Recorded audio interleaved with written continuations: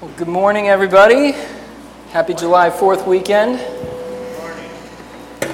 So this Sunday is a very unusual Sunday morning because this morning our main scripture text is from the Old Testament. And that hasn't happened much since I got here. In fact, I checked, and in the 16 months that I have been here, there's only been 3 mornings where the main scripture text was from the Old Testament. And 2 of those mornings were when Bob McCoy was preaching, not me. So to any of you who really appreciate the Old Testament, I apologize, because this is long overdue. That said, I'm actually not preaching on this passage out of a sense of obligation, but because I read it recently and I really felt like God spoke to me through it. He impressed something on me that was very meaningful for me, and I hope will be meaningful for you as well. So I'd like to start with a question, which is, have you ever wished that God would make his existence and power more obvious than he does? I know I have. There are times where I've really wanted him to do that for my own sake and for the sake of others around me. For example, back when I worked in campus ministry, most of you probably know, I used to work with Campus Crusade for Christ at UConn.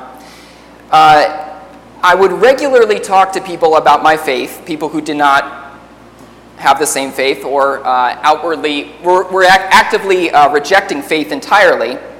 And there were 2 on-campus groups that I participated in regularly where I did this. One was called the UConn Freethinkers, which was mostly atheists and agnostics. And the other group was an interfaith discussion group, where most of the people who were not Christians there were Muslim or what you might call modern pagans, people who identified as practicing Wicca and that sort of thing. And sometimes I would think, how great would it be if I could just walk into one of these groups and, I don't know, like transfigure into a lion or something, and then transfigure back and be like, that was the power of Jesus right there. And just make it abundantly obvious that the God that I worship is God. Because trying to convince people through things like having challenging conversations, debates, and actually developing relationships with people and getting to know them is challenging. It's hard. And I would think, I wish I could just blow everybody's socks off with a clear violation of the ordinary laws of nature, with a miracle. And then they'd have to believe. But in all of those conversations that I had, and during my 6 years at UConn, I had a lot. I can't remember anything happening that was clearly miraculous by the strict definition of the word. There were definitely moments where it felt like the Holy Spirit was present and guiding the conversation. There were moments where people stopped talking about things just in intellectual or theoretical terms and actually started being vulnerable about what was going on in their hearts. And in those moments, I really felt like I could sense the Holy Spirit at work. And there were actually moments of genuine conversion, too, with people actually coming to receive Jesus. And by some people's definition of the term, including my own definition, that in itself is a miracle. But according to the strict definition of the word, a actual violation of the laws of nature, I can't say that I ever saw that. And I remember at times being frustrated by that. I remember people in Freethinkers especially would say things like, you know, if there really was a God, he could just write in the stars, hello, I'm here, I'm God. And we could look through a telescope and see that, and we'd be like, okay, yeah, there is a God. But we've never seen that. Well, in today's scripture passage, God doesn't write, hello, I'm here, in the stars, but he does reveal his existence and his power in a very clear and undeniable way, through a violation of the ordinary laws of nature. And so this story, it reads a little bit like wish fulfillment for me, minus the slaughtering at the end. We'll get to that. But there's something about it that just captures, yeah, that's something that I long for. And it's not a short story. We're going to read a lot of scripture this morning. So if you have your Bibles, I encourage you to open them up and follow along. We're going to be reading from 1 Kings chapter 18, starting in verse 17. 1 Kings chapter 18, starting in verse 17. Now, this is a story about a guy named Elijah, who was a prophet for God in Israel during the reign of a king named King Ahab. Now, King Ahab was a very, very bad king. In fact, it says a little bit earlier in this same book that he did more evil than any of those before him. So one of the things that Ahab did was he married a very wicked foreign woman named Jezebel. Even if you don't know the story in the Old Testament about Jezebel, you've probably heard people refer to women in a negative way as a Jezebel. And that comes from this story where King Ahab married a woman named Jezebel, and she worshipped the false gods of Baal and Asherah. And because of that, Ahab himself began to worship the false gods, and the two of them together encouraged all of Israel to worship false gods. And poor Elijah, he was one of the few people in the land who was still trying to call people to worship the true God of Israel. And our passage for this morning starts with a confrontation between Elijah and Ahab. So here's what it says, starting in verse 17. When Ahab saw Elijah, he said to him, "Is that you, you troubler of Israel?" "I have not made trouble for Israel," Elijah replied, "but you and your father's family have. You have abandoned the Lord's commands and have followed the Baals. Now summon the people from all over Israel to meet me on Mount Carmel, and bring the 450 prophets of Baal and the 400 prophets of Asherah who eat at Jezebel's table."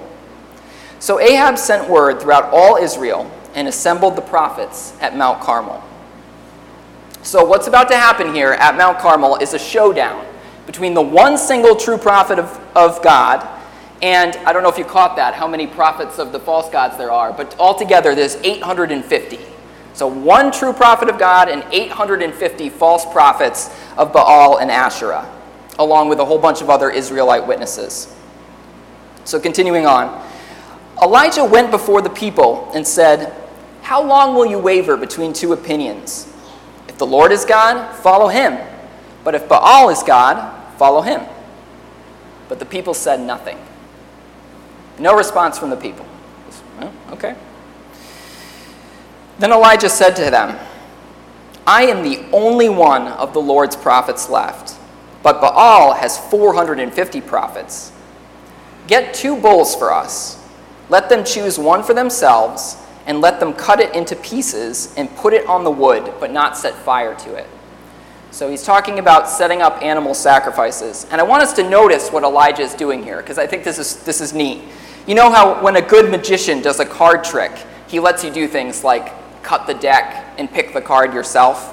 You know, a good magician isn't going to say, "Oh, here's your card," right? He says, "Okay, pick your card," right? Because the more variables that you're in charge of, the more interesting the trick is at the end, if it works, right? The more impressive it is. And so that's what Elijah is doing here. He's letting the people pick the sacrifices, and he's letting the prophets pick which of the bulls that they want, because he doesn't want anyone to be able to say at the end, "Oh, you messed with the sacrifice. You picked that bull that's prone to spontaneous combustion." You know, he doesn't want anybody to be able to say that. So he's reducing the variables.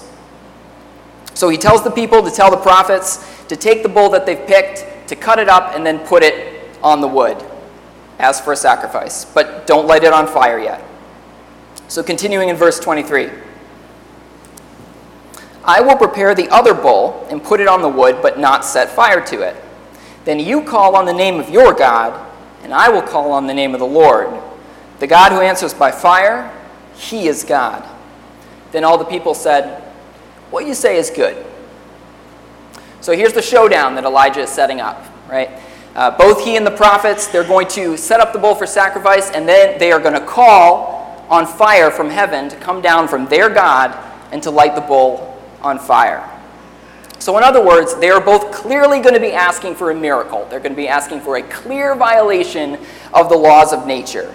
And whichever God answers, that God is clearly the real God, because he can override the laws of nature. And the people are like, "Yeah, that sounds like a good setup. Let's do that." So continuing on, verse 25. Elijah said to the prophets of Baal, "Choose one of the bulls and prepare it first, since there are so many of you. Call on the name of your God, but do not light the fire. So they took the bull given them and prepared it. Then they called in the name of Baal from morning till noon. "Oh, Baal, answer us," they shouted. But there was no response. No one answered. And they danced around the altar they had made. So the prophets of Baal call on Baal's name from morning till noon. And the Hebrew word for morning there implies daybreak. So you got to imagine if daybreak is happening around 6 a.m., they have just spent 6 hours calling on the name of Baal, dancing, shouting. 6 hours. That's a long time, right? Trying to cajole their God to act. And I have to admit, I really appreciate Elijah here because he's not even trying to call on his God right now, right? He's just sitting there watching them do this for 6 hours. He's just letting them go crazy. It seems like the only reason that he's waiting as long as he is so that when he does actually call on the true God, it's going to be even more embarrassing for all these people, right? So I get the sense that Elijah is having fun here. And I get that sense even more in what comes next. So it says, at noon, Elijah began to taunt them. "Shout louder," he said. "Surely he is God. Perhaps he is deep in thought, or busy, or traveling. Maybe he's sleeping and must be awakened." So this is a clear example of ancient Near Eastern trash talking. And it's maybe even more so than we realize, because the Hebrew word here that gets translated as busy, it literally means a withdrawal into a private place.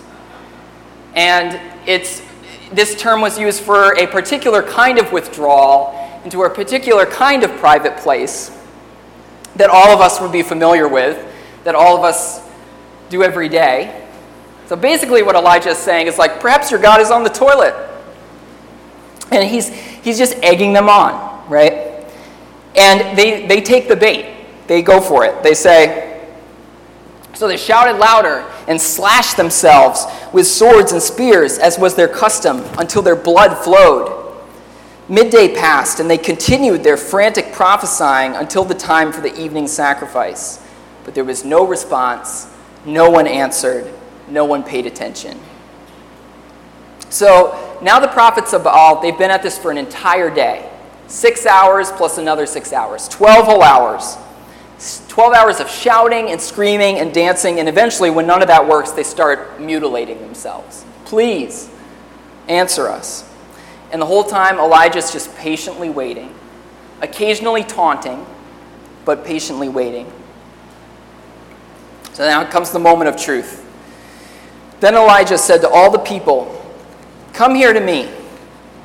They came to him, and he repaired the altar of the Lord, which was in ruins. Elijah took 12 stones, one for each of the tribes descended from Jacob, to whom the word of the Lord had come, saying, "Your name shall be Israel." With the stones he built an altar in the name of the Lord, and he dug a trench around it large enough to hold 2 seahs of seed. That's about 15 liters worth. The significance of that will be obvious in a moment. He arranged the wood, cut the bull into pieces, and laid it on the wood. So right now, if you're like me, you're thinking, okay, Elijah just waited 12 hours. Now he's going to show them up. This is the moment. If he just calls on God once and that bull gets lit on fire, that's going to be pretty impressive. That's going to put everybody to shame, right? But he's not content just to do that. He wants to make it even more dramatic. He wants to make God's power even more on display in an incredible way. And so before he calls on his God, he does something else. Then he said to them, "Fill 4 large jars with water and pour it on the offering and on the wood."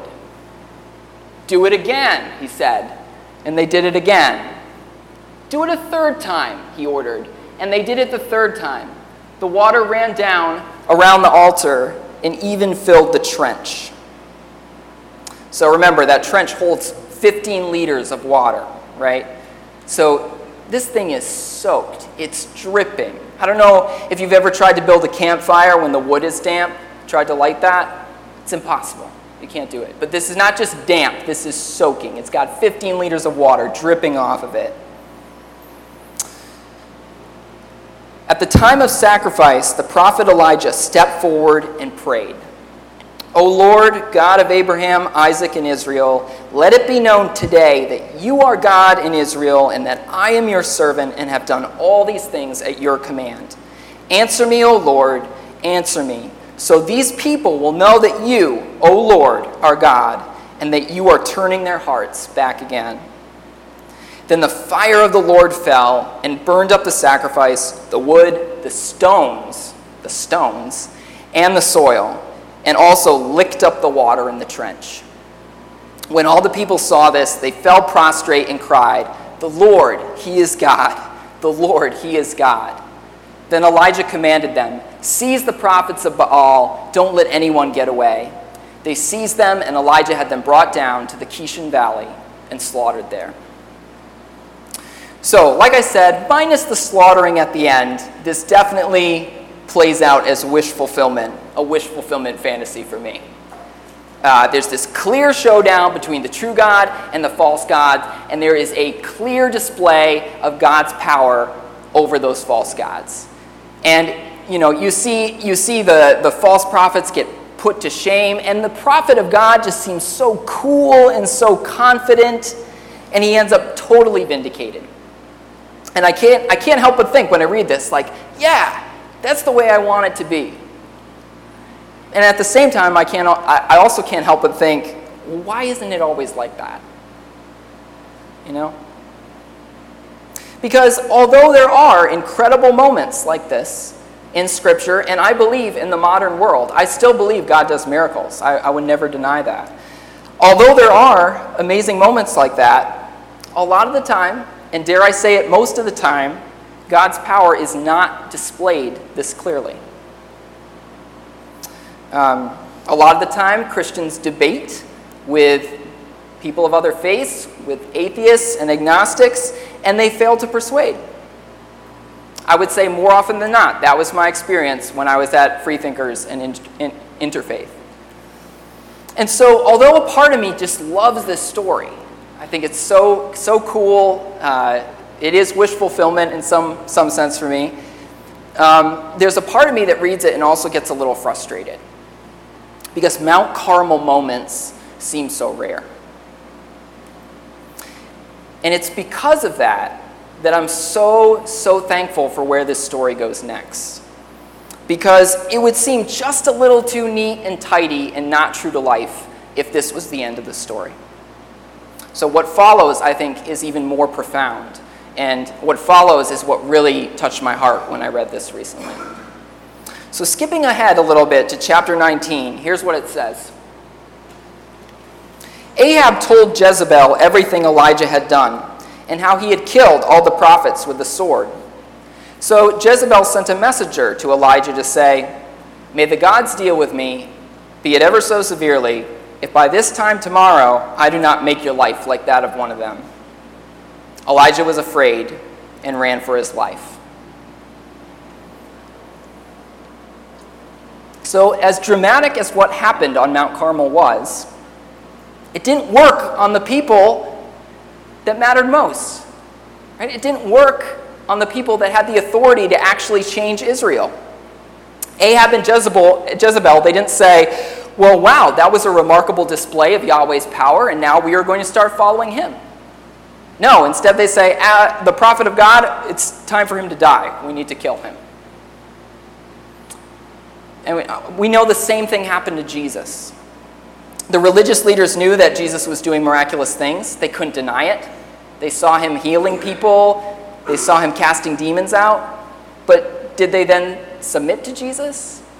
No. They tried to kill Jesus. And they succeeded. Well, not permanently, but they succeeded temporarily, right? Those dramatic displays of God's power did not work on the religious leaders during Jesus' time. Just in the same way that the dramatic display at Mount Carmel didn't work on Ahab and Jezebel. Now, it is true that Mount Carmel and what happened there did sway some people, right? Verse 39 said, when all the people saw this, they fell prostrate and cried, "The Lord, He is God. The Lord, He is God." But one thing I want us to notice is that these people who had their minds swayed, they didn't really have any allegiance to start with.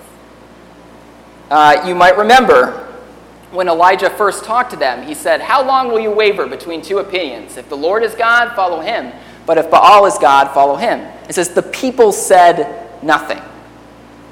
The people said nothing. So they weren't like, "Yeah, we like Yahweh," or "Yeah, we're for Baal," right? They didn't pick a side. They were just kind of like, I don't know. They didn't have a firm allegiance. So the people whose minds were swayed by what happened at Mount Carmel didn't really have a vested interest in the way that things were going to turn out. They were open to anything. But when people already have a vested interest in viewing things a certain way, that's when miracles are unlikely to have any power, any effect. Ahab and Jezebel, they had a vested interest in not worshiping the God of Israel. So they weren't persuaded by what happened on Mount Carmel. And in a similar way, the Pharisees had a vested interest in the system continuing as it was, which meant not acknowledging Jesus as Lord. And so they also were not persuaded by Jesus' miraculous signs.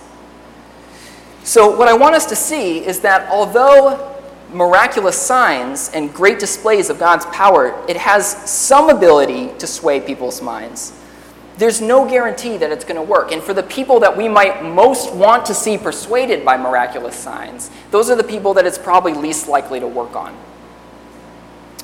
And so, I think, rather than getting frustrated about the fact that we don't see Mount Carmel incidents as often as we like, instead what we should do is trust that God knows what he's doing, and that he's the one who really knows when a sign is going to be effective, when it's appropriate, when it's not. And he's going to do it when it is and when it isn't. And we might disagree with his judgment, but ultimately he's really the one that knows. And it seems like this moment on Mount Carmel, this was a moment where a special sign was actually a really effective thing to do. And so God did it. But even then, it did not have the power to persuade everybody. And Elijah was depressed by that. Here's what it says in verse 4, chapter 19. Elijah says, "I have had enough, Lord. Take my life. I'm no better than my ancestors." Isn't that interesting? I find this so interesting, that this is Elijah's attitude now. Like, he just called down fire from heaven. He ignited a soaking wet altar. He completely humiliated the opposition. He just looked like Mr. Awesome. But now he wants to die. And here's what I want us to notice. Elijah experienced an incredible display of God's power, but he doesn't seem especially empowered by that. See that?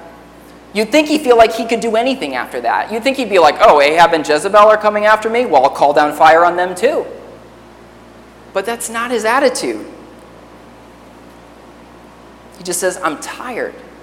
I've had enough. God, could you just take me away?" So here's what I think this story is telling us. One, dramatic displays of God's power don't persuade everyone to change.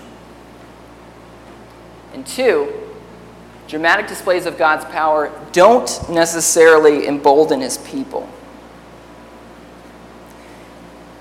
And those two things are totally contrary to our intuition. But I think they're true. And it's one of the things that speaks to me about the power of Scripture. Because, if you're making up a story, this isn't really the kind of thing you make up. But it is true to human experience. Miracles have a time, they have a place, they have a purpose, but we shouldn't give them more credit than they're due.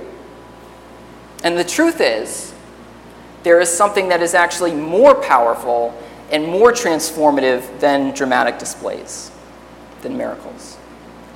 And that's what the story tells us next. So we're told that Elijah finds a cave. He wants to die, and he goes and he finds a cave to hide. And he spends the night in it. And this is what happens. This is starting in verse 9 of chapter 19. The word of the Lord came to him. "What are you doing here, Elijah?" He replied, "I have been very zealous for the Lord God Almighty. The Israelites have rejected your covenant, broken down your altars, and put your prophets to death with the sword. I'm the only one left, and now they're trying to kill me too." The Lord said, "Go out and stand on the mountain in the presence of the Lord, for the Lord is about to pass by." Then a great and powerful wind tore the mountains apart and shattered the rocks before the Lord. But the Lord was not in the wind. After the wind, there was an earthquake, but the Lord was not in the earthquake. After the earthquake came a fire, but the Lord was not in the fire. And after the fire came a gentle whisper. When Elijah heard it, he pulled his cloak over his face and went out and stood at the mouth of the cave. So right there, Elijah got 3 overwhelming displays of God's power. A great and powerful wind, an earthquake, and, like on Mount Carmel, fire. But the Lord wasn't in the wind, or the earthquake, or the fire. It isn't until the gentle whisper that Elijah so knows that he's in the presence of God that he shows his humility and his reverence by pulling his cloak over his face. It's then that he knows that this is a holy moment. So we have a natural tendency to think that the best way for God to get people's attention is through the dramatic displays. It's through the miracles, through the wind, the earthquake, the fire. Sometimes we think that the best way for God to prove himself to us is through the dramatic displays. And we get discouraged when there aren't as many as we would like. But what this story tells us is that the most powerful tool that God has for truly changing hearts, not just showing off, but truly changing hearts, is his gentle whisper. So, what does that mean for us? Well, I think there's 2 sides to the application here. So one has to do with how we share our faith to others, and the other has to do with how we relate to God ourselves. So let's talk about sharing our faith with others. When we buy into the idea that God's most powerful tool for changing people are his dramatic displays of power, I think what ends up happening is that we end up focusing on power when we're sharing our faith. Now, what does that mean? It means that we end up doing things like being pushy in our conversations, or being really defensive, or being aggressive, because we want to be like Elijah on Mount Carmel. Right? We want to blow people's socks off. We want to impress people. But here's what I think the story teaches us. Instead, what we need to do is encourage people to listen for the gentle whisper of God. What we need to do is encourage people to slow down, to be still, and to listen. And to talk to God, and to ask themselves honest questions about their life. Notice when the gentle whisper comes to Elijah, it says, "What are you doing here, Elijah?" In other words, why are you hiding in this cave? What's brought you to this place? What are you afraid of? What are you feeling? Why are you doing the things that you're doing? Remember, I said at the beginning of the message that there were times in Free Thinkers and Interfaith where I had conversations where I truly felt that the Holy Spirit was at work. But those moments, they usually weren't the moments where I felt like I was winning the debate, or where I was, metaphorically speaking, calling down fire from heaven. They were the moments when I felt like somebody I was talking to was getting honest about answering the question, "What are you doing here?" I remember a student that I had talked to multiple times, and most of our conversations were very intellectual, debate kind of conversations. But one night, he just got really honest and vulnerable And he started sharing about how when he was a kid, he had done some things that he couldn't forgive himself for. He started talking about how he thought that if there was a God, he was going to hell, and how he had carried that with him for years and years. And as he was sharing about this, he was getting emotional. You know, his eyes were welling up a little bit. And I remember thinking, this is a holy moment. And the reason it was holy was because in that moment, he was answering the question that God's gentle whisper asks, which is, what are you doing here? So I really think that the best way for us to lead someone to faith is to help them to listen to that voice that says, what are you doing here? And encourage them to answer it honestly. So the second area of application for our lives has to do with how we relate to God ourselves. And it's this, simple. It's really, really important for us to take time to listen to the gentle whisper. So Elijah had just witnessed incredible display of God's power. He had helped to facilitate a miracle. He, as he said himself, had been zealous for the Lord. So he had been serving the Lord, he had been zealous for the Lord, and he had been involved in miracles for the Lord. But you know what? He wanted to die. It wasn't until he heard the gentle whisper of God that he was empowered to keep going. So, and I really believe the same is true for us. We have to take time to be still and be quiet before the Lord. And not just to talk to him, which is good, but to actually listen. And I'm not saying if you do that, you're literally going to hear like somebody speaking as if you have a headphone in your ear. I mean, you might, I don't know. But it's more, the Lord speaks to us directly to our hearts. He bypasses the whole hearing thing. And if we're listening, we can hear what he's saying. But if we never take time to answer that question, where are you? To sit before the Lord and to think about that, we will struggle. We will struggle emotionally and spiritually. I think it's really interesting that God wants us to think of him as speaking in a whisper. Because I think that suggests two things. One, that God's already very near.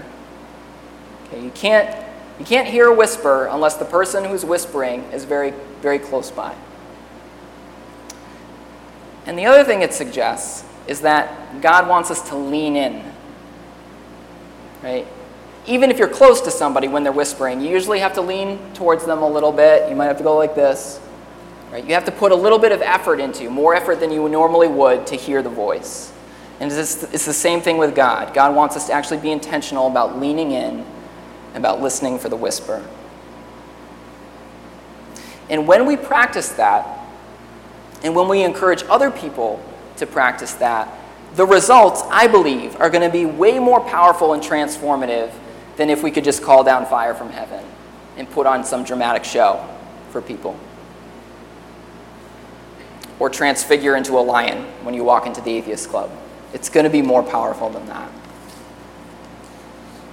So, here is what I would encourage you to do when we have the reflection song in a moment and throughout this week, and really for the rest of your life, but especially today and throughout this week, is to spend some time alone and to hear the whisper of God asking you, where are you?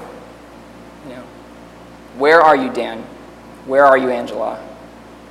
Where are you, Jason? And reflect. You know, ask yourself, why am I doing the things I'm doing? What am I afraid of? What holds me back?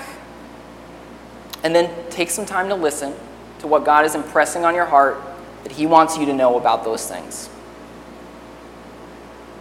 And ask, what do you want me to do next?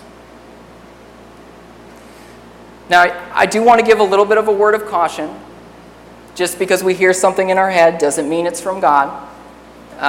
It's very important for us to develop discernment. We don't just hear God's voice, we hear our own voice. We hear maybe occasionally the voices of evil spiritual beings that want to lead us astray. We hear the voice of our culture sometimes rather than the voice of God. So it takes some skill, and it takes being in community with other believers and reading Scripture to be able to learn how to discern the voice of God. But we do believe that when we receive Jesus as our Savior, we receive the Holy Spirit. And I believe it is possible for us to tune into the Holy Spirit and to listen to Him and to hear what He has to say. So, I encourage you to make it a practice, especially this week. Take that time to listen from the Lord. And when you hear things, write them down. Pray about them. If you hear anything that clearly is not in line with God's will, if it seems like God's asking you to do something violent or unloving or out of line with His word, then toss that out. That's not the voice of God. But take the time to try it, to listen, to pray about what you receive. You know, the voice of God does not tell us to do unloving or violent things, but the voice of God does sometimes call us to do challenging things. Or the voice of God might tell you that there's something challenging in your life that you need to let go of. You know, I don't know what He's going to say to you, but it's important to start by listening and leaning in for that gentle whisper. Because there is so much power in that gentle whisper. Let's pray. Lord, we thank You that You are near and that You want to speak to us. And we thank You, Lord, that what You can do in Your nearness and through the simplicity of Your whisper is more powerful than dramatic displays of miracles and that sort of thing. We thank You, Lord, when You do those things, and we invite You to do those things. But we pray that in the meantime, we would always be listening for that gentle whisper. And God, we pray that You would direct us, that You would make Your will known to us, and that You would help us to walk by faith, not by sight. We give You thanks, Lord, and I just ask that You would direct each one of us. In Jesus' name, amen.